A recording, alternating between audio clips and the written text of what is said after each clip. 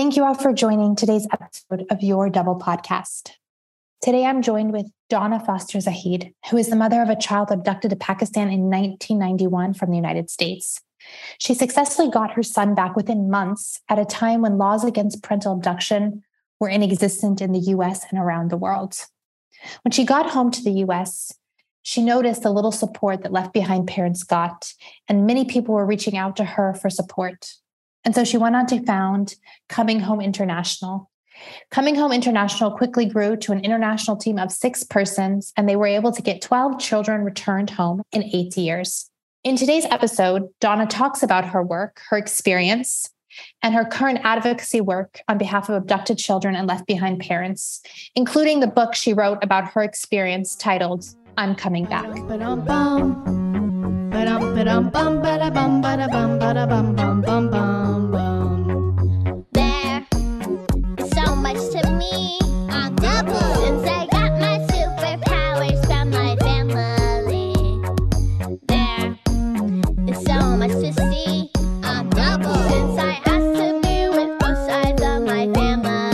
Good morning, Donna. Thank you so much for joining us today. Good morning. Thank you for inviting me, Danielle. I know that your advocacy work started because of you and your son's experience with parental abduction.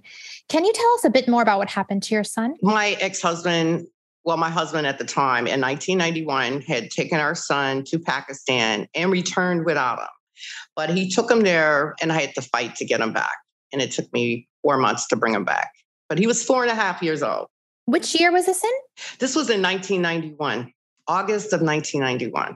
Wow. So I'm assuming that the situation when it comes to parental abduction, the awareness, even the laws around parental abduction were very different in 1991 compared to 2022. Can you tell us a bit about those challenges that you faced? Well, the treaties, there were no treaties at that time as far as with the country where my son was in Pakistan. There was limited information.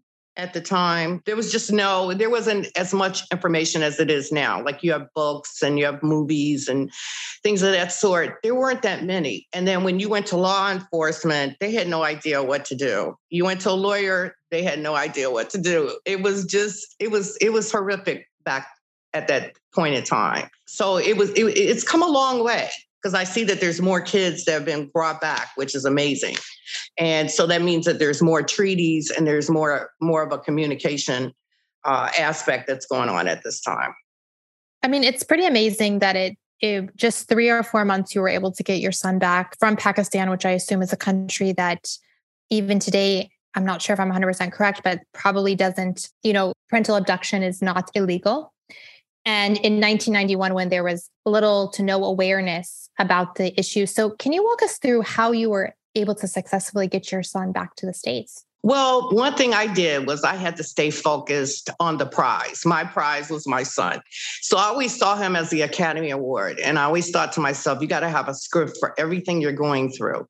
Then I had to strengthen myself. And when I say a script, you had your family, you had friends, you had to deal with them at times. And then I cut them off at times, or I put someone in charge to deal with them so I can stay focused on what I had to do. I didn't see anything outside of getting my son. I wouldn't let anything stop me from retrieving him. And you're going through a lot of emotional states. So you're going to have to listen. I listened to a lot of faith tapes. I had to hear the impossible.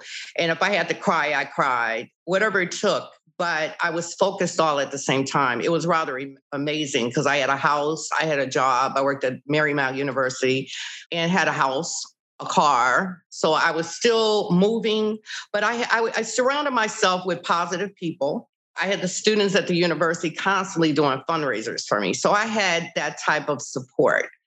So it's rather hard because your family can be your best friend and your worst enemy at a time that you're going through this emotional state.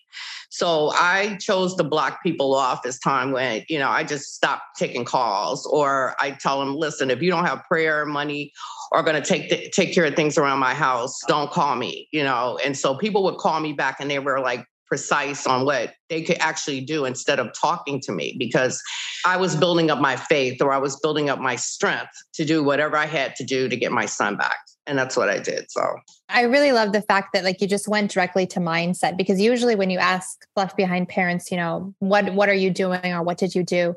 They walk you through the different legal proceedings or, filed a Hague case, et cetera. But I think it's very powerful that you got yourself in the right mindset, motivated yourself so that you could basically continue a fight that for some parents can last years in reality. Well, I knew I wanted my son back quick. We're trained. I think our minds are trained.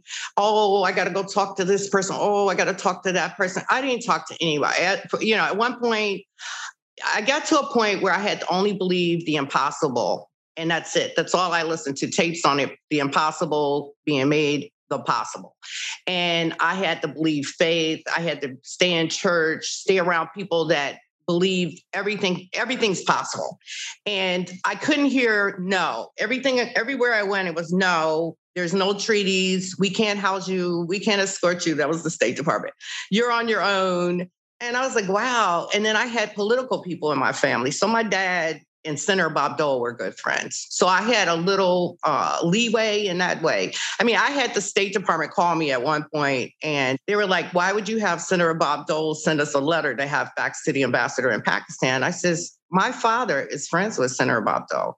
And my father is a grandfather. And he's going to go to the furthest extent of the way to get his grandson home, but we don't know who other family members know. And then he was like, I'm sending it out now. So sometimes I had to take that stance.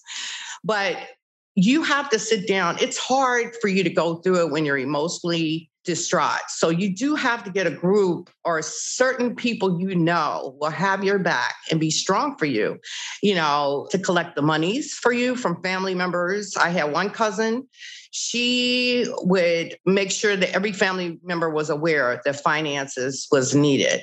And so she was my buffer. She was the one that stood in the gap and did the collection plate around the tables of family members, on my behalf. So I didn't hear about it. She just sent me a check. So sometimes you got to keep these people away from you so you can get strength. And, when I say these people, your family, your friends that can actually stop your growth. I felt the legal way, it was too much. It would take too long. You need it. Yes, it's come a long way from what I hear now. But at that time, it was always a no. Everything was doors were closing left and right. It was always, we can't. And I'm like, well, who can? That's the way I talk to the State Department. Well, who can? Can I talk to people who got their kids? We can't give that information out. I was like, well, I need to talk to people who actually got their kids because I'm listening to you. When I call you or talk to the police or talk to the lawyers, it's impossible. So now I have to move on to possible. And they got scared of me at times. The State Department would call me, and I wouldn't mention their names, but would call me and say, are you going back over there again? Because they were scared because I went 2 times in 2 weeks. But I was smooth. I stayed with the family. I sat with my husband. I made everything seem like it was okay, So there's many ways. And through your mindset, keeping that communications open with that other partner is very important. And if you have to remember when you were in love with that person, and it's going to kill you, it almost killed me to think about, oh my God, I got to talk to him about how much I still love him. Why did this happen to us? So I had to go into that mode. And then when I saw the family, I had to play it off with them too. But anything to get I think of Malcolm X, by any means necessary, and it's funny because I would go over there and say, okay, put on your act while I'm taking a flight to Pakistan back and forth, put on this, you're in a different scene now and you have to deal with it. So, but I wanted my son back and I got him back. So he's 35 now. That's amazing. So I just want to go back to something you mentioned before. And I think this is so important is a lot of left behind parents feel very isolated and alone. Others don't get what they need.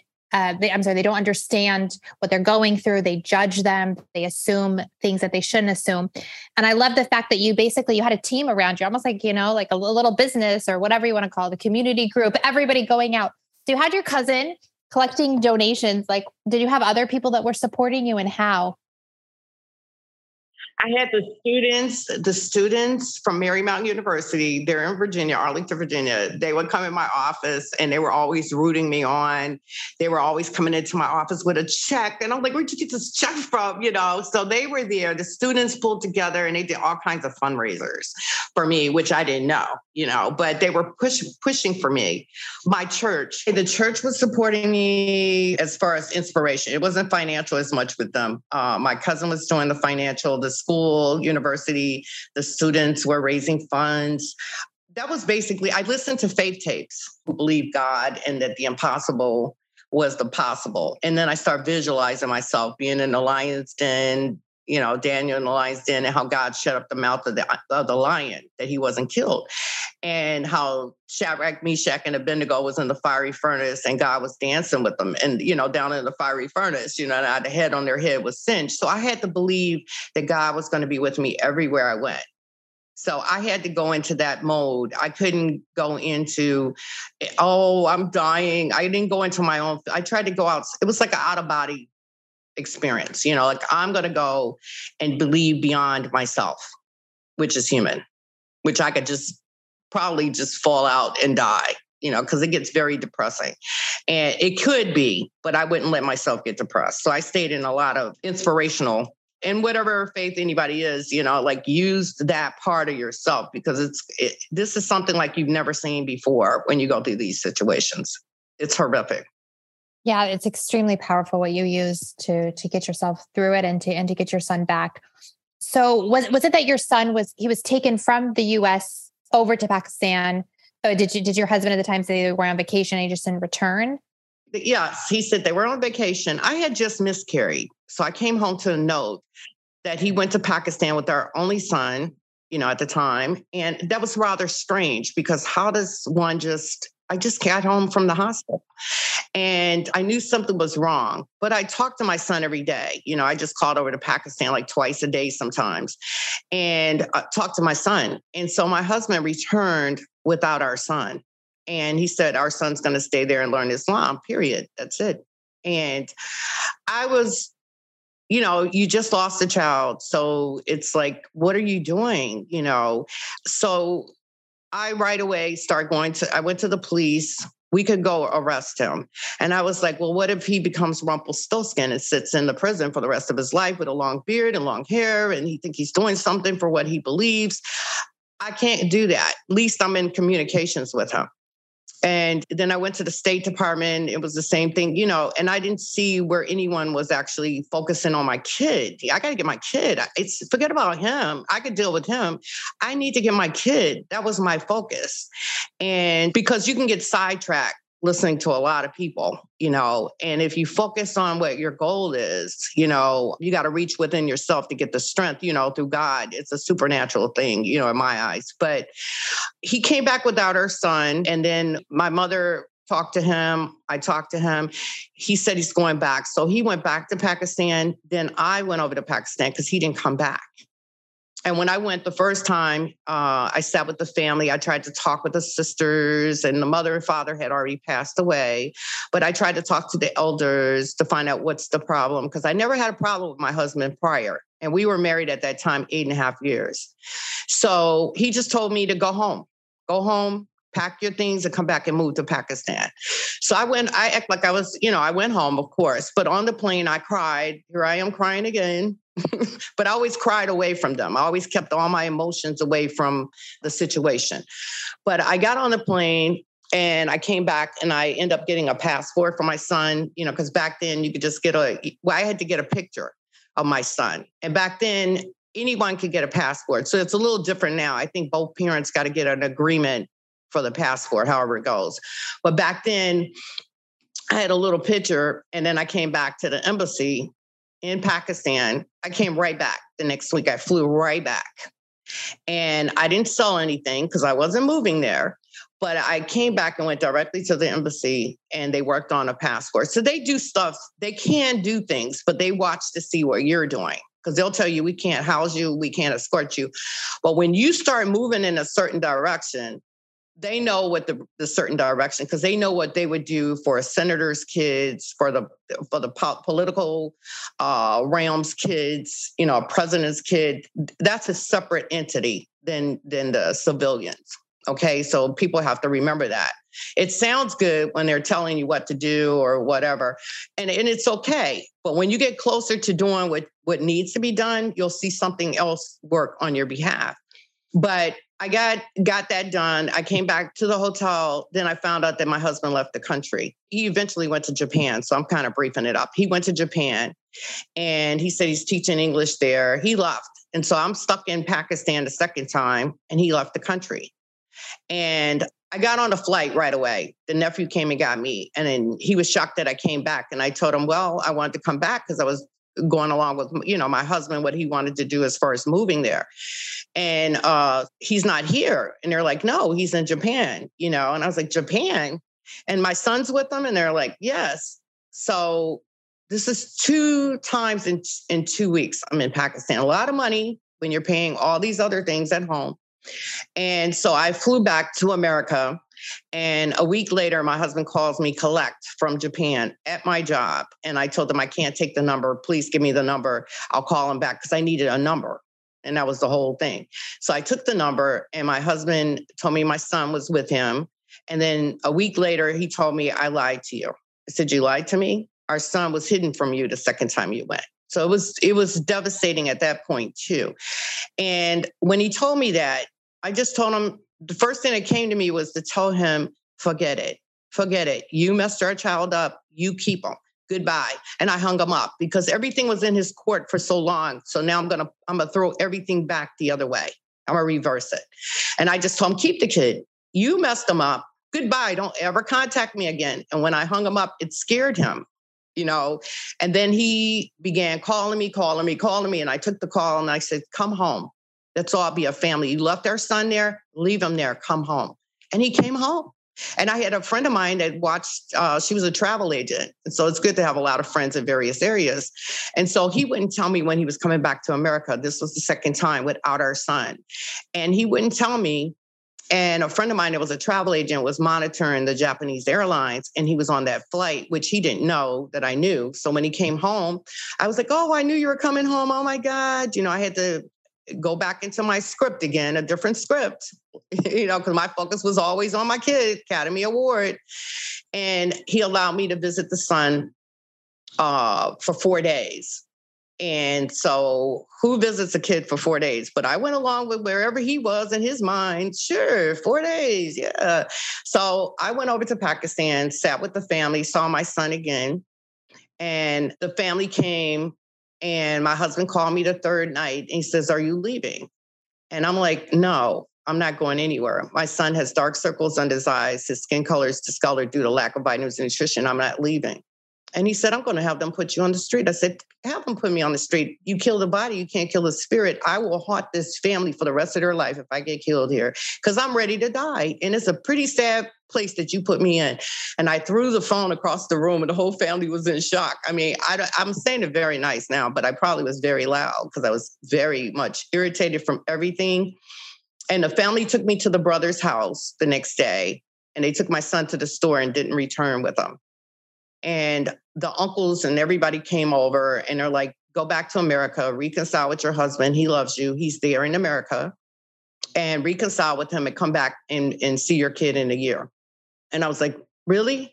And I just started crying because here's the emotions again. But I stood in the middle of the floor, and I told the whole family, when your mother died in London, I was there with your father like he was my father. And your father stayed with us for 1 year. And then your father died on a plane coming from Mecca to Riyadh to visit the brother. And he had a heart attack. And I said, and we came here and I came here and consoled all of you. And I'm not your enemy, but I guess I am. I didn't know I was your enemy. How do you do your enemies? Because I never did nothing to none of you.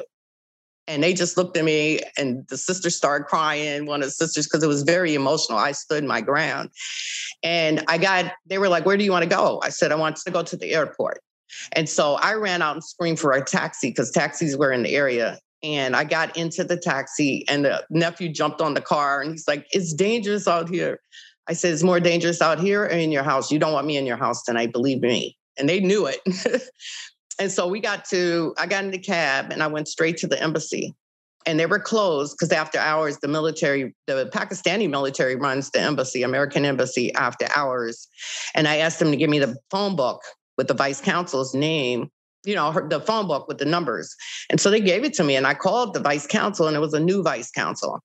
And she told me to check into Holiday Inn in Islamabad, the capital. So I checked in, I went in and I just told them I'm here on embassy business. I want a 50% discount. I don't even know where these words came from, but I was like in one of these survival modes, this warrior mode. I don't know. I was just kind of like, I'm moving on this, And so I got up to my room and there was a hotel directory. And I looked through the hotel directory and I don't know, like God leading me, but I looked through and one point I saw travel, room service. I didn't need any of that. And then I saw church and I called the church and it didn't have the name of the church. I just called and I told the pastor, the priest, he was English.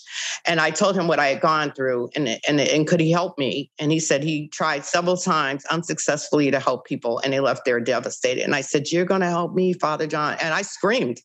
And I said, due to the fact that you preach faith every Sunday and you're going to help me. And he went, I might know someone who knows someone. That's all they could say because he didn't want to be involved in his church being, whatever happens in those countries, in certain countries. And so he prayed with me. And then I checked into the embassy the next day and they were shocked. They were like, I don't know how you got this guy. So what guy?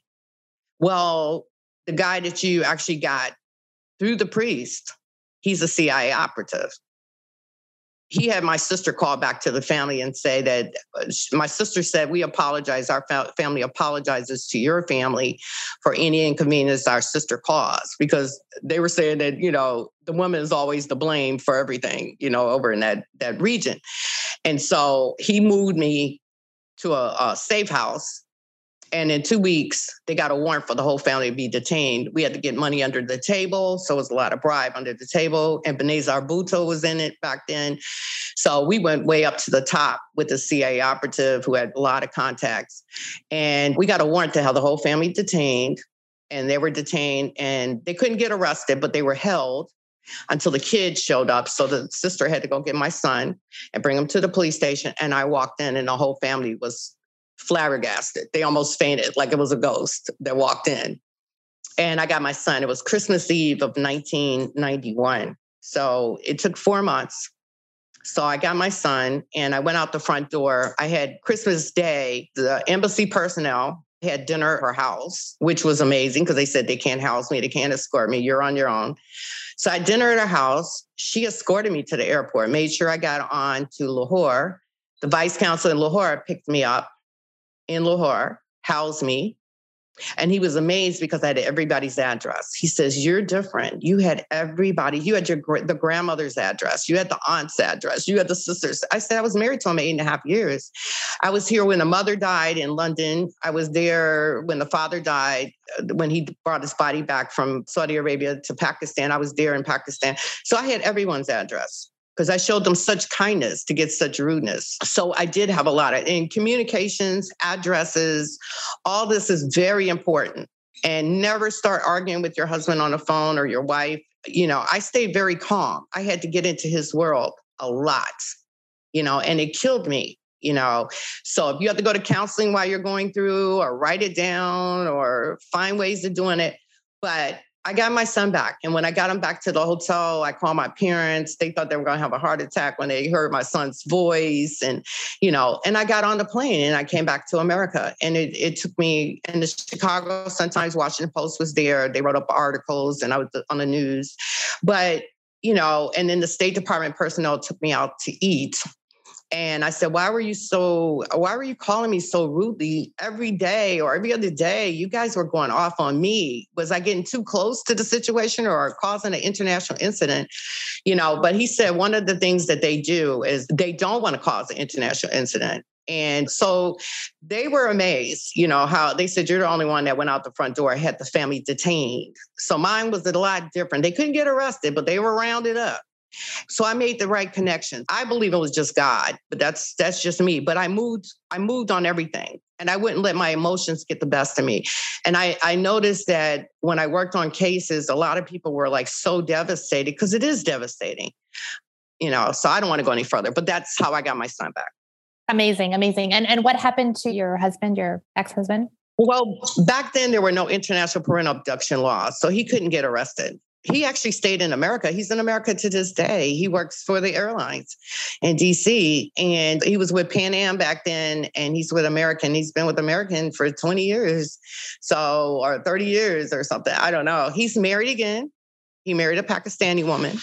He has 3 kids that are in college, and my son's in touch with them off and on. I think he came to see my son about a week ago or something, but he doesn't stay at my son's house. My son's married. He has 3 beautiful kids. So they don't even call him granddad. They call him this is dad's father, so there's no connection because he doesn't, he's kind of detached from them.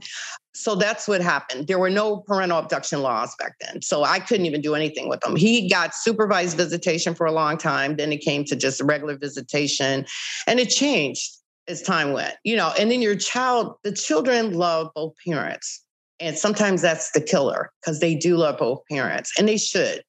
I've had to have counseling to understand all of that myself. And then you got to release all of that anger. And I've learned to forgive because forgiveness is for myself. He has called me, here it is years and years later, crying on the phone. I'm sorry for everything I put you through and, whatever it is, But I told him I forgive because God wants me to forgive for myself, not for him, for myself. I told him, keep in touch with you call your son on his cell phone, but never call my house again. You had a jewel. You tried to destroy it. It only got shinier. So that's how I talk to him. I told him the only time I'm going to talk to you is if it's pertaining to our son. Other than that, I can't go into his world ever again. I mean, it's pretty amazing. You went from, having your child abducted by the father to later in the years having unsupervised visitation. Like, I'm assuming you were super worried that he would take off with your son again. How did you basically mitigate the risk that wouldn't happen? Well, it was a dark time in my life, very dark, because you can't believe that you just did such a heroic thing. And because there were no treaties, like I would be a hero to this day. I'd probably have a, motion picture, movie on the screen, due to the fact of how my son was able to be taken, gotten out of Pakistan because I thought I did something heroic. But it didn't work that way. It was still the rights of both parents. Supervised, I got one of the students. He was a Marine and he went to school at Marymount. So I paid him to supervise the visitation. I had to pay for the person to supervise. And then he ended up getting custody years later. And yes, I was afraid. There were times. That's why I opened up Coming Home International so that I could work on cases to understand customs and to understand. I got to meet a lot of customs agents. I knew that if he went through London, which that's how he normally goes through to go to Pakistan, certain countries that he had to stop in, I knew that I could get him stopped if he took my son. So yes, there were a lot of concerns, but back then judges were very nonchalant. Oh, well, he's shown that he has a good job. He's shown this. It's a problem with the courts. It was a big problem. And it's probably still a problem that you have to educate a lot of judges. And my particular judge, the State Department sent her a letter not to give him any visitation. Senator Bob Dole sent letters, but the judge still felt she was in charge of her courtroom. And so you have these egos in the way, a lot of people with egos. There wasn't a lot of awareness. And so all judges would see is that you're keeping the child away from the father, even if you got him back. It was horrible. It was a horrific time. That's all I could say. And years passed and time changed. Unfortunately, I think we still have some of these challenges, but probably a bit better than before. It's a lot better because my son could choose he makes his own choices. He's ready to write his book. My son was in the military. He has a good job with Allstate as a surveyor. He gets his military stuff and he just bought a house, 3-bedroom house, 3 baths. He lives pretty good. He's leveled out, and he's gone to a lot of counseling. So he's really a cool guy. He's a philosopher. He helps a lot of people. I listen to him sometimes when I'm over there. He's talking to people on the phone. He's like a good counselor. But I think because he sees both parents, you get what I'm saying? It sounds crazy, but for kids, they see things a total different way. And my son wasn't there long enough to really, how can I get the total effect? He did get it back here, which was pretty sad with our court system. But I always stayed leveled, and if I had to go to counseling, I went to counseling, I went to church. I tried to listen to anything that kept me leveled. And then I tried to protect myself by opening up Coming Home International, working on cases, seeing many ways, understanding there's many ways. And now, as long as he feels he's won, he has citizenship, he has all these rights, I stopped focusing on that. I just focused on my son being raised, growing up, being a wonderful young man. And that's all I wanted for my son. I didn't think about him anymore. My son was already in America, and I had ways of getting my son back now from various countries. So I worked on cases to get more of an expertise too of how to do things. Donna, I know your son was in Pakistan for 4 months. I'm going to assume that obviously the entire experience affected him. What effects did you see on your child after he came home? I don't even late years on. Well, because I moved so quickly, I didn't see the effects when he was young because it was 4 months, and I went there 3 times in 4 months. So the 2 times I went within 2 weeks, he saw me that one time, but the third time I went, he saw me again. So I felt that the more he saw me, the more he would know that he was taken. I always said, "You're on vacation. How's your cousins?" I always had to play it off. But years later, because of the things that went on afterwards through the courts here in my own country, which was horrible, PTSD and a lot of other effects. He was an angry kid because he had to deal with his dad and he had to deal with me. And it was, they go through their thing. And then you have to realize that they love both parents because you're going through your transformation too from everything you went through. And I had an angry kid, very angry. And I always told him, I'm not going anywhere. I never went anywhere. I'm always fighting for you, whether it's here, there. And he took it as that. And then as they grow out of that into their own, they start realizing who you are. And my son would tell his fiance at the time, because they're married, I'm not leaving this lady. Because he started realizing who I was. And maybe he realized it through his kids, because he had a son at 19, his first kid out of high school, and then he went into the military. He realized, wow, my mother, look how good she is with my kids. And his kids adore me. So he sees things that he wished that he would have had, but I told him, you have to give back from what you didn't have. And maybe PTSD, more anger once he got back because it was other things, the courts, the father in court, me in court, even after. So he's transformed into such a young man that's wonderful. And his wife adores him and his kids adore him. I adore him. And he's a greeter at the church. He goes to church and he's a greeter and people love him at the church. He goes to this big mega church out there in Indiana. They love him. They just love him. And they don't know his story and we don't talk about it. But it's just so wonderful to see his light shining and the metamorphosis that took place, the change from his past. And he'd like to write a book. And he said it's going to take him a little time to help others if he can. But yes, you're going to go through a lot.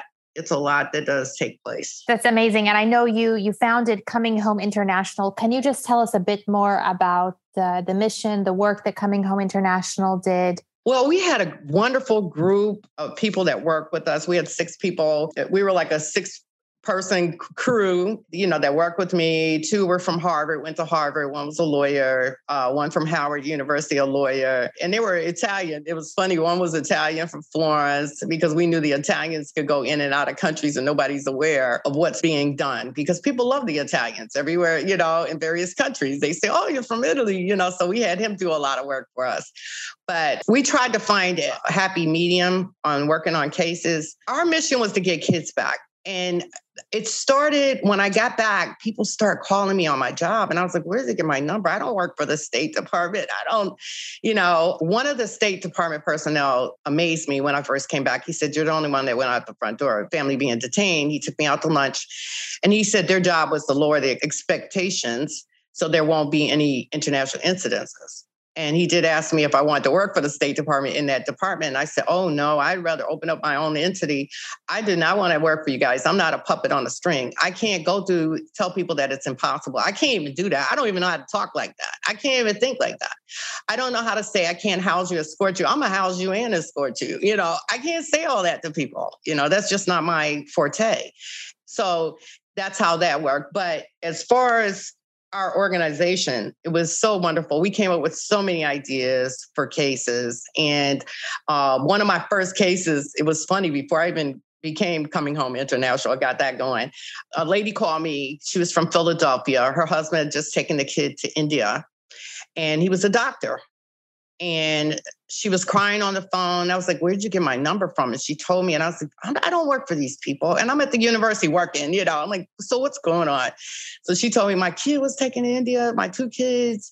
And my husband's a doctor. I said, did he call you? She said, yes. I said, what did you do? I cursed him out. Don't do that again. Don't do that again. Listen to me. Never do that again. Okay. When he calls again, how do you know he's going to call again? He's going to go back home. He's been here 20 years. He's going to go back home and realize why he left his own country, okay, when he was younger, and look at those young kids, okay? And I says, there's so many opportunities here. He's going to start thinking. So when he calls back again, just say, honey, I didn't know. I didn't understand. Honey, I didn't understand. Just come home so we can all be a family. Don't say, honey, I understand. Bring my kids home. Blah, blah, blah. Don't do that. Just say, honey, come home. I had to practice with her. And it worked. And he came back in a week to the Philadelphia airport. And it's in the Philadelphia Inquirer how I helped her. But I just taught her how I would do it, because it was so soon. And I said, the sooner you get your kids, the better. You got to work it a certain way. And somebody has to direct you that's been through it to tell you. And maybe that's why you're listening to me. But I told her to say it like that. I had to keep practicing with her. And they came back to the Philadelphia airport, and she got her kids. And the show cops videotaped him coming down the ramp, and her arms are open for the kids. He thought that he was going to be the next to get hugged, but the cops were sitting there, and they arrested him for international parental abduction because the law came into effect in 92. So that was 92. But Philadelphia Inquirer wrote me up as far as helping. So we did some amazing things. We sat down one day, my crew, we had an Iraqi case, and we sat down with scenarios. And this is when Saddam Hussein was in power. And it was the war. The country was being bombed every day. And we were like, okay, so this woman's husband took the kid to Iraq, which is really horrible right now, to take a kid to Iraq, okay, with the war going on. So we tried to think of something to do, so we came up with this scenario that she had cancer. And I had a doctor friend that wrote up some paperwork to say she had cancer. And then we had an insurance guy that wrote up that she had a $100,000 policy that she wanted to leave her son, and she only had 6 months to live. So we sent the paper. We had her girlfriend call him in Iraq and say, your wife is dying. She wants to leave behind, Qusay, this amount of money. And of course he wants to leave. He's looking for a way out. Okay. And, he ended up bringing the kid back because he took the paperwork and he took it to the doctor over in Iraq, looked at the insurance paper. He saw it. He felt that it was real. And so he came back, and the FBI was waiting for him at the airport. And this was in Baltimore. And they were waiting for him. And they told him if he passed customs, he's going to prison for international child abduction. But she got her son. And so she still has her son to this day.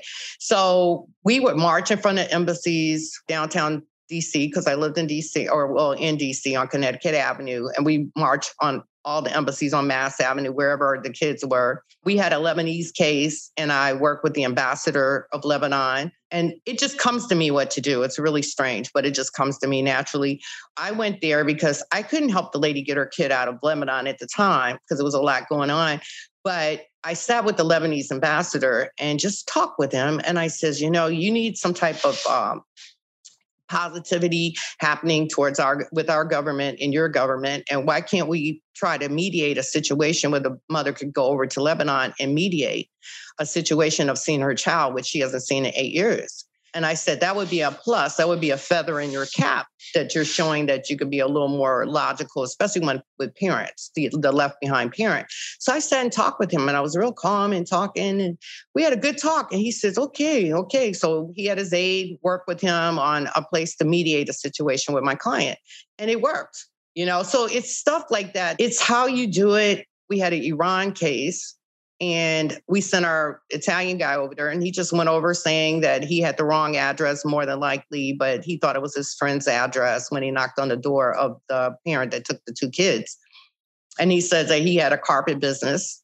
And of course, they're going to invite him in because it's always hospitable. People are hospitable in various regions. They said, come on in. And he talked about his carpet business because we knew the background of the husband. He loves business. So we always looked at the whole scene. I had to, when we talked to a client, we listened. I asked a lot of questions because I had to know about what the husband likes. What is he like? What's the family like? Do you have an address for him? Logistics. We had our own dramatic scene, on all of our cases. It was funny because we had people write up scripts, here's our script for our client. This is how she's going to react, when her husband calls. So we did a lot of stuff. It was a lot of acting and but he went into the house and took pictures with the kids and with him and invited him over to Florence, Italy, because we had business cards and he had a friend that has a carpet business in Florence. So we were trying to get him over there. He didn't come, but we worked on that kind of, heavily. But we had pictures with the kids and the husband with our guy inside their house. So we were funny at times, some of our work. And I hate to even tell my inside, but all of our cases were different. Every single one was individually done. We didn't try to get so legal, but I can see now where it's really good that it is done, that you do go through the paperwork, that you do report your situation, and that you should call the local police. All the paperwork is in place. National Center for Missing and Exploited Children report to them. You got to have all your reports. You got to have addresses. You got to think of a whole bunch of stuff before you move into it, because when you move into it too quickly, you're using your emotions. So I had to do it so many different ways with clients because I got better at it this time so there you are. That's amazing. And how many children were you able to get returned when you had Coming Home International? 12 kids out of 100, 12. 12. Mm-hmm. Amazing. That's amazing. Based on your clients that, those 12 children you were able to get returned, do you have any specific advice based on what you saw through them on how parents can handle reunification and the after effects of abduction? I never stayed up with my clients once I get their kids. I usually had another case right afterwards. I don't even know. And maybe I should do something in reference to that because I still probably can get in touch with a lot of my clients, ex-clients, to see what happened to them. I was still going through my own, at times upset because I didn't have chance to really grasp onto what I had just gone through. I was just, people start calling me as soon as I got back, so I never had a chance to really think on it. But I'll just say this much. Once you've gotten back with your kid, give them a lot of love. Love is very important. Be attentive, listen to them because they're going to talk to you as any kid would when they're going through something. And if they're acting out, it's because something's going on within them. With my clients, I usually laughed because I had other cases. So I can't really tell you what they personally went through, but they were ecstatic when they got their kids because they called me and they were so happy and they had the newspaper call me or something to be in the newspaper about my helping them. It was a lot of excitement for a lot of them. I don't know where it went from there. So I don't know. I went because I was still going through my court cases. I was still in and out of court. My ex-husband was trying to bankrupt me all the time because he was so mad that I went to his country and got my kid out. So, it made him angry. And then I made him think he won because he was still in America. He won. You won. Are you happy? So it drove him crazy mentally. So it's a different story with mine. But my only advice is just show your kids love. Counseling by themselves and counseling with yourself, with them, to sit down with the counselor because they won't know where to place those things. My son did not know where to place his anger. And the military was good for him because it disciplined him. And he got to see things a different way because he was in there 4 years. And he understood a lot of stuff. He wrote me many letters. And how he deals with his dad now is so different. So I think many parents that would be listening now would love to hear, looking back at the cases that you handled, as well as your own case, your son, like what would be maybe the top three things that you think parents really need to get sorted out or to focus on? Because obviously they're being pulled left and right from, the government, legal professionals, family. What are the top three things they should be focusing on to get their child back? Well, you have to separate yourself from a lot of negativity that might be around you. I had to do that. Because like I said, your family could be your best friends and your worst enemy, because they're going through emotional stuff too, because it's either their grandchild, their niece or nephew, so you're going to hear a lot of stuff. I heard so much stuff like, you married him, look where my grandkid is, so there's a lot of emotional stuff that goes on. And then you have people that want to help, and then they're not even helpful, really. They're somewhere else and helping in another fashion. But I would say separate yourself from anything that's negative. I'm not saying, because you're going to need your family. Don't get me wrong. It's a weird thing that you're going to have to do, or either you're going to have somebody in charge to do the work for you while you're going through your emotional whatever it is, but you have to take steps. I always say prayer, number one, but call the police. You have to call and do the missing persons, reported to the National Missing Exploited Children, obtain temporary legal custody.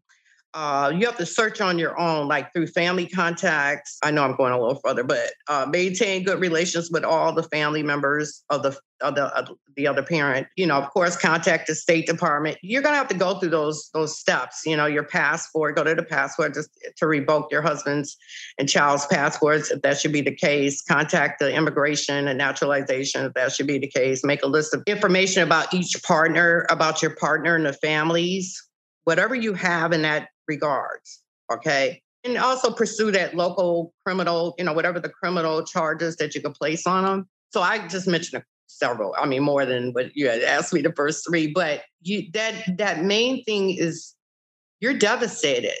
You're devastated. I was devastated. And I had to remove myself from certain things so that I could stay focused. And it's not easy, and you can't do it on your own, so you're going to have to find somebody that you can really trust that's not judgmental. That's a big thing. Maybe one or two or maybe three, and assign them things to do, because you can't do everything. You want to, but you need that support mechanism.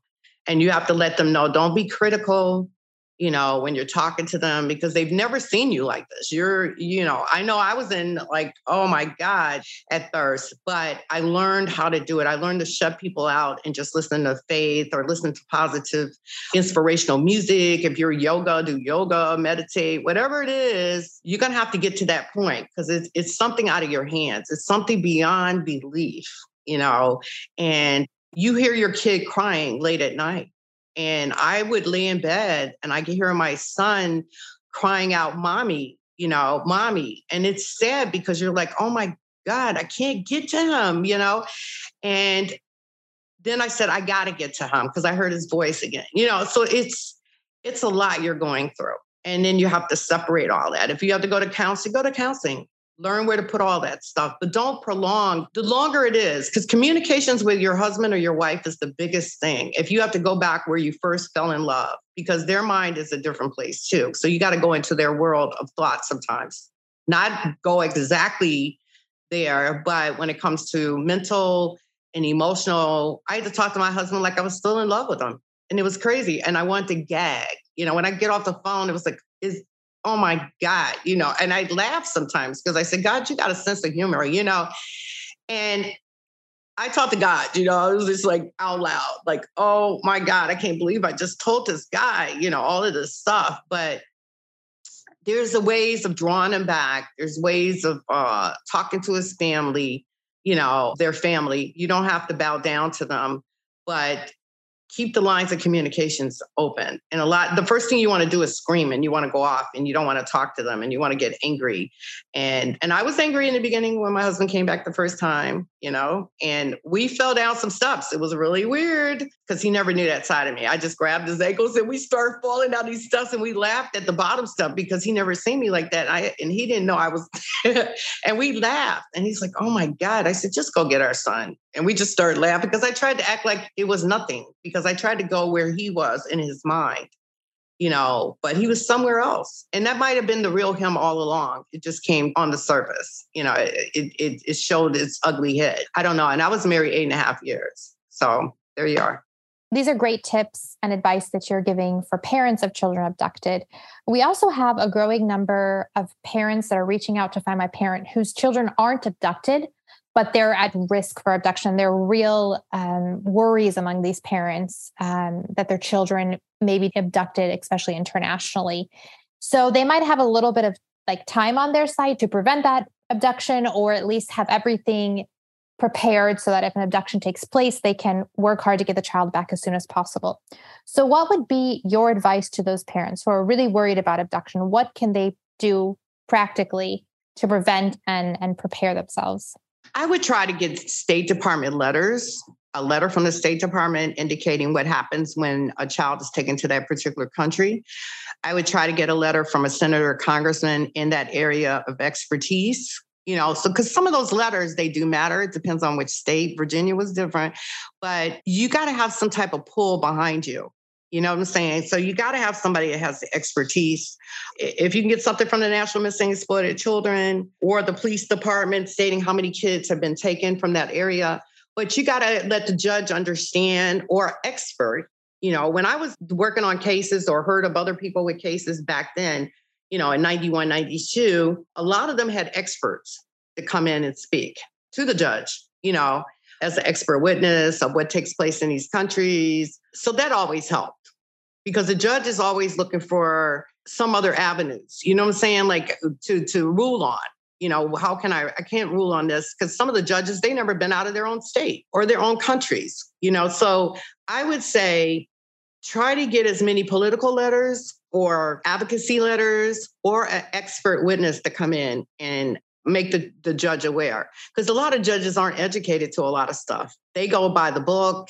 This is what we've been doing. This is how we do it. And we're going to continue doing it this way. And they just, until somebody comes out with something that can educate them, that's going to make them aware. Because they're not aware. You could talk all you want in those courtrooms, and your husband, he's coming back counterattacking with all that he wants to say. But when you have an expert, to say what actually happens in those countries and how many kids have been taken and what takes place when they can't house and escort you. Because I had people bring the booklet from the State Department. We can't house you. We can't escort you, So this way the judge can be aware, because they're not going to do their research. The judges are just ruling on what the prosecutor or the defense attorney brings to them. You know what I'm saying? So whatever you're bringing and compiling as far as information, that's how the judge is going to get their learning curve, unless you can have courtrooms do classes on these cases to educate them. Because I know when I first went through and came back with my son, St. Albans, which is where all the president's kids and stuff go to St. Albans, whatever, and the school there. And they had me come over and speak before legal. It was a lot of attorneys, police agencies, John Walsh's people were there. So the Most Wanted, they were there. And I always had a client with me. And then I told my story, but I had my client talk about her story, and we're working on the case. And then it was question and answer. So there was a lot of questions because they weren't aware. The judges, the lawyers didn't know this is all new. So more educational tools. But for that parent, I would say get as many letters. And if you can get an expert, somebody who's been through it, to kind of get on the stand to talk about it, but it has to be in your area, because sometimes judges are like, well, each country's different. There's another situation. So I would try to get somebody that's over these different areas of expertise, especially up on Capitol Hill, whoever's in that, whoever your senator is or congressman, because it impresses the judge. I told you there's the elite and there's the civilians. You bring something where the judge, they're on the same level, you'll see a different response than when you keep coming in and you're hollering at the judge. She deals with people like that all the time. You know what I'm saying? And their egos get in the way until they hear from somebody that's on the same level, or maybe another judge, or maybe there's an attorney that can say that, no, we do a lot of cases, just letters. Sometimes just those letters, they help, or expert. So, but don't go in with your emotions. And I mean, you can and you can't, but you got to know when and when not, but I would take as many letters that are experts, because the judge's eyebrows will go up when they see the State Department. Or with my judge, she looked at Senator Baudot's personal letter that was sent to me, or sent to her. And then Rutherford Institute, who makes laws up on Capitol Hill, they wrote a letter to the judge. So I had people that kind of wrote letters, and they were aware of all these situations because they deal with it every day, whether it's on Capitol Hill or the State Department or National Center. And the State Department might say, we can't do it, or we'd have to do it for everybody. I don't know how they talk now, but they used to go off on me all the time. But you got to get I start getting letters from senators and congressmen, and the judge's eyebrows will go a certain way because they're the same peers. Remember, they're looking for their own peers. You mean nothing to them. You're just one of these people that come to her courtroom or his courtroom, and they're hollering and screaming. It's family court. But when you say, Your Honor, I have statistics, let your lawyer do it. Let your lawyer talk for you, because you might go off. You might get all angry or upset because it's close to home. It's really close to home. So that's all, And back in my day, not to be funny, back when I was going through, they had the underground. People were hiding kids way back then. It was a big thing. So it's another story. And you hate to even think like that. You rather just go through the court system. If I'm just saying that's the best way, because you'll get yourself in all kinds of situations. But I would just have as many letters, because that's what the judge is going to respond to. They don't respond to you. You're just a person in the courtroom, and your husband's just a person in the courtroom. And the lawyers are just a little above y'all, until you get somebody that's on her level. So the State Department would be above her. The senator would be way above her. The congressperson would be way above her. And that's how you have to think about it. What letters can I get? Who can I get? Who can I get to be an expert? Yeah, that's great advice. So earlier you talked a lot about how the State Department was, basically provided zero help until you had basically got your child back, and there was not much left for them to do. So they kind of came in and rallied and supported you at the end. And I hear this from a lot of other left behind parents. If they're American, then it will be the lack of support from the State Department, or the embassy if they happen to be abroad. And even from other nationalities, the Ministry of Foreign Affairs, or whatever the equivalent of the State Department is in their country, they just are not actively involved in providing real support. So what would be your advice to parents how to manage that relationship with the government entity that is tasked with returning children? I mean, on paper. Well, I would just try to get all the paperwork I can. That's what I would advise. Get everything you can, whether it's from the National Center for Missing Exploited Children, the police, making that missing person, because all those paperwork is going to come in handy to a degree. Keep your eyes on the prize. When I was doing all the paperwork, I was so robotic. I didn't get my heart into it. I just robotically did what needed to be done. But I knew somewhere along the line it might work. But I would try to get as many congressional senators' letters, because the more really, there's many levels. There's the civilian, and then there is the elite. Okay, not trying to be funny, but I had a little leeway because my dad was friends with Senator Bob Dole. At the end, it worked with Senator Bob Dole. You get what I'm saying? So I would get in touch with as many political people, letters, because people react totally different when they see letters. I'm going to pull forward a little bit, further as far as years. I end up moving to Malta years and years later, and I worked my cases from Malta. And I went there and I fell in love with the island. I came back and got a proposal done up by my friend who was on my committee as far as working with my organization. And she went to Harvard Law School. So she wrote me up a beautiful proposal. And I went in and they gave me 2 years tax-free. It took 2 weeks to get the approval. But when I went through the customs and showed them the letter, they said, what's your purpose for visiting Malta? The second time I went, I showed them my letter from the government, from the embassy, to meet the Foreign Affairs Minister and Expatriate Affairs Minister who gives out the work permits. They looked at the official letter, closed on my suitcase, and said, have a good time in Malta. But what I'm saying to you is, there's the elitists. Okay, you're just a civilian. Okay, I was just a civilian, but my dad wasn't. My dad knew a lot of political people. And so things move, as you can see in the world today, politically. It's who you know. Okay. And not to be funny, but I knew God too. I trusted God above all. But there were political people in our family that were pulled in, or that knew politics, or knew people that were in the higher ups. So I'll just say whatever you can do, make those political ties, because you got the elitists, and then you're down here or in the middle. But that they work on the elites work a little faster, when you know a politician, because they can make a call if it's another politician's kid and they can get them out of there like it's nothing, but they'll make all the civilians wait longer. So the more political pull you have, it helps. When I moved to Malta, I had a letter from the embassy. And when I went through customs, the first thing they asked me were, what is your purpose for visiting Malta? And I said, well, I'm here to meet the expatriate affairs minister and the foreign affairs minister. And they looked at my letter, closed up my suitcase and said, have a good time in Malta. And I was moved on because of that letter. Okay. And not to be funny, but if you're going to sit and just cry all the time, you got to build yourself up. I just say, build yourself up from within, go down to some political offices, go up on Capitol Hill, make some calls for the people in your area, make it a crusade, have somebody work that while you're working other stuff. When you're talking to that husband or wife, go back when you first fell in love with them, because you were with them. You already know their weak points. Not to be funny, but you talk to them, you still love them.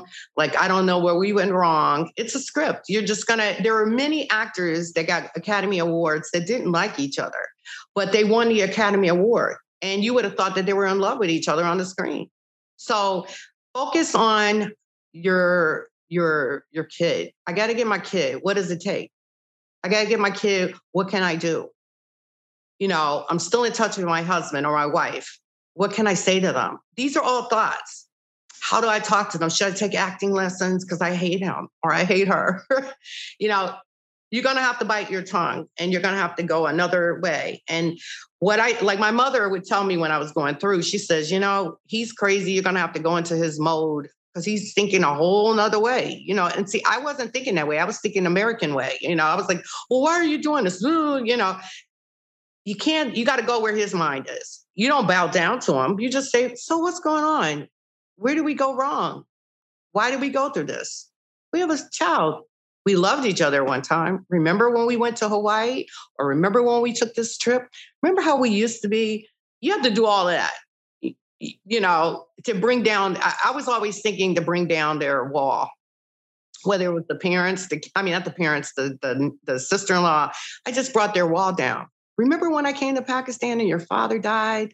And remember there were times when I had to burst out and say stuff, but I tried to stay in order to see my kid, which I was able to see my kid twice when I went to Pakistan. And it took me 4 months, but I had to learn dramatic. I had to get into the drama side. I had to get into the political side. I had to assign, I didn't even assign people. People assigned themselves to do stuff for me. You know what I'm saying? But they saw that I was moving on it. But when you get so devastated and you go down, which I had a lot of clients like that, their kids were gone for years and years and years and years, and the State Department was giving me these devastated people because they couldn't do nothing else with them because they've already, years have passed, many years. And I was like, why are they giving these people to me? And I worked on them and I got a lot of kids back. And first, I started out with Pakistan after the Philadelphia, India situation, but I got Pakistan. And one woman was in New York and her husband came back to JFK. He got arrested at JFK and he sat in prison for 6 years. And that's what I was afraid my husband would have done if I didn't move on it. But he sat in prison. He went to Pakistan, married again, left the kids there with his new wife, and came back to the airport. And he got arrested, sat in Rikers Island for 6 years. And her name was Linda Wine, was my case. That was the case, Linda Wine. So he's in prison. So she came to me, heard about me. We did a fundraiser in New York. And we raised a lot of money. She knew a lot of people. She worked for a law firm. So we made a lot of money to work on her case, which I sent over to the guy that helped me. So he's the one that worked on her case. And so they end up rounding up the family. She picked the wrong kids because she hadn't seen her kids in 6 years. She went by the family's house. She had an address and she hadn't talked to her kids. And she said, those are my kids. But she hadn't seen her kids since they were like 2 and 3. And here they are, 6 years later. And she picked the cousins. And my CA operative guy was like, can you believe this? He called me at 3 a.m. She picked the wrong kids. We're at the police station now. She picked the wrong kids. So some kind of way, they were able to go back and get the right kids. And she came back to JFK, and it was a big write-up on that, her getting her kids. But just saying, it's a lot of cases out there where people just, I don't know. It's a lot of stuff that happens. But every case is individual with my company. I know some people say, oh, they're not all different. No, they're not all different. Kids were taken. We all know that. If you want to get into the dramatic side and I can sit back and figure out a little way of doing things. I mean, I went to Syria. I worked on a case in Jordan. We had a real case there that we worked on because his brother's the ambassador. We knew that we can get some stuff done from Jordan. And so I told my clients who were Canadian, because the Attorney General from Canada sent this client to me, him and his father. And he said, my client was a pharmacist. The father was a doctor. And so I said, well, this is what we are thinking of doing. Okay, you tell me what you think, because you are, my company. You are the parent. What we could do is we can get visas for you guys, possibly through the embassy here, Syrian embassy, because I know the ambassador of Syria in DC's brother, and I'll let them know that you want to build a hospital over in Syria. And we can get something of that sort done. And we can try to see if we can get a diplomat to escort you. And we could try to get the kid in that car. However we do it, not grab the kid, but however we do it, you have to say that your kid is, because he had all the paperwork that he had rights to the kid, but the mother was there. So it's I don't want to go too deep into how we did things, but it was a miraculous thing that we were able to do on his behalf through Syria. So just saying that there's many ways, and mine is always individual cases, because you got to hear the whole, how did you leave your husband? What happened? Do you know where they live? Do you have addresses? It's a lot, because I think when you go the other way, everybody gets so robotic and it doesn't get so deep in individual cases, that can be done to return kids. So there you are. Yeah, no, I would absolutely agree. And I hear the same sentiment from parents, from other advocates as well. Donna, I know you also wrote a book about your experience with your son in Pakistan called I'm Coming Back. Can you tell us a bit more about your book? Well, my book actually talks about what I talked about today, and tells you the background that I came from, so people won't think that, oh, she just went out there. No, I had somewhat of a background, with my dad being in politics, us being raised in politics. And I have a picture of with President Bush, the older President Bush, and my dad on there to show that my dad was invited to the White House under 4 different administrations for his advice, because he's very intelligent. My dad was a businessman. Just to kind of give an idea, my community, I was raised in a community where everybody knew each other, a village raising a child, so my whole neighborhood, everybody's mother was my mother, so it was that type of upbringing, just to kind of bring up things. Then I had the Christian aspect of my beliefs. So, and all of us went to university, 7 kids went to college in our family. It was a different kind of, we were able to move in certain realms, which gave me a little up on some things. So I could understand the echelon, the upper echelon, how they do things other than the others, that's how they look, the others and us. But the book actually tells step by step of what I did and what took place in Pakistan. Gets more in depth far as the situation itself. I wanted to thank the people that helped me. So in the back, I have my acknowledgements of the university students and some other people that helped me, Senator Bob Dole, my parents, my sisters. I got a picture in the back of all my family members. But I wrote it for my son as well, and my grandkids. I have 3 grandkids. I got one 16, 9, and 2. So they're 7 years apart. And I want them to read of a strong woman descendant, and one of their forefathers that fought to get their great-great-great-grandfather years and years from now. But I want something documented that they could pull on for strength. But it's a Mother's Day special to the book, for Mother's Day, where people would have me speak or whatever, which they have. But how we will cross many waters for our children, and we're supposed to. And the book was written to strengthen people, to show my vulnerabilities throughout the book, and also to show where I've reached towards my strength. Everybody has their own way of reaching towards the strength that can be built up within them. But I wanted to show that all things were possible. And don't ever give up on your kids. Never give up on your kids. Don't ever stop, your focus. And that's basically it, because they're still your kid, and they're still going to love you no matter what age they are when you get them back, or you get them back early or whatever. I had to go through a lot, even with my son, but you go as you go, and you just be the strongest. You ask God for strength.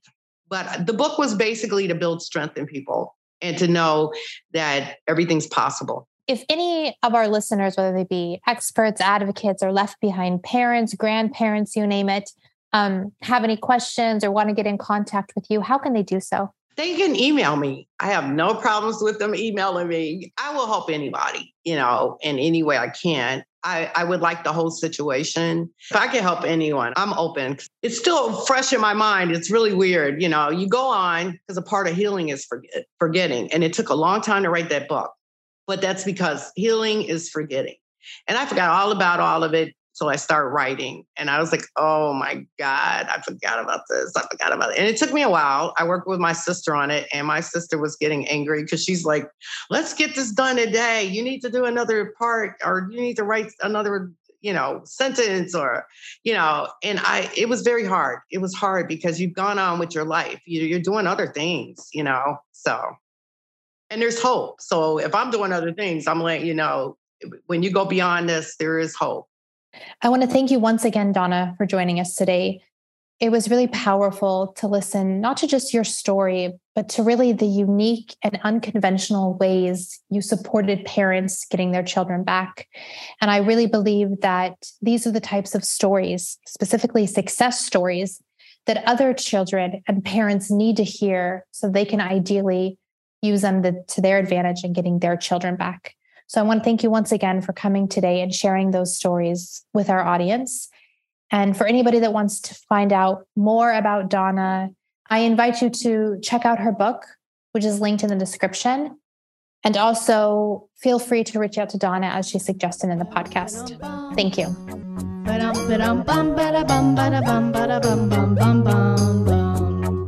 You can be just like me. You're double. All you have to do is ask to see your family. You have so much to see. You're double.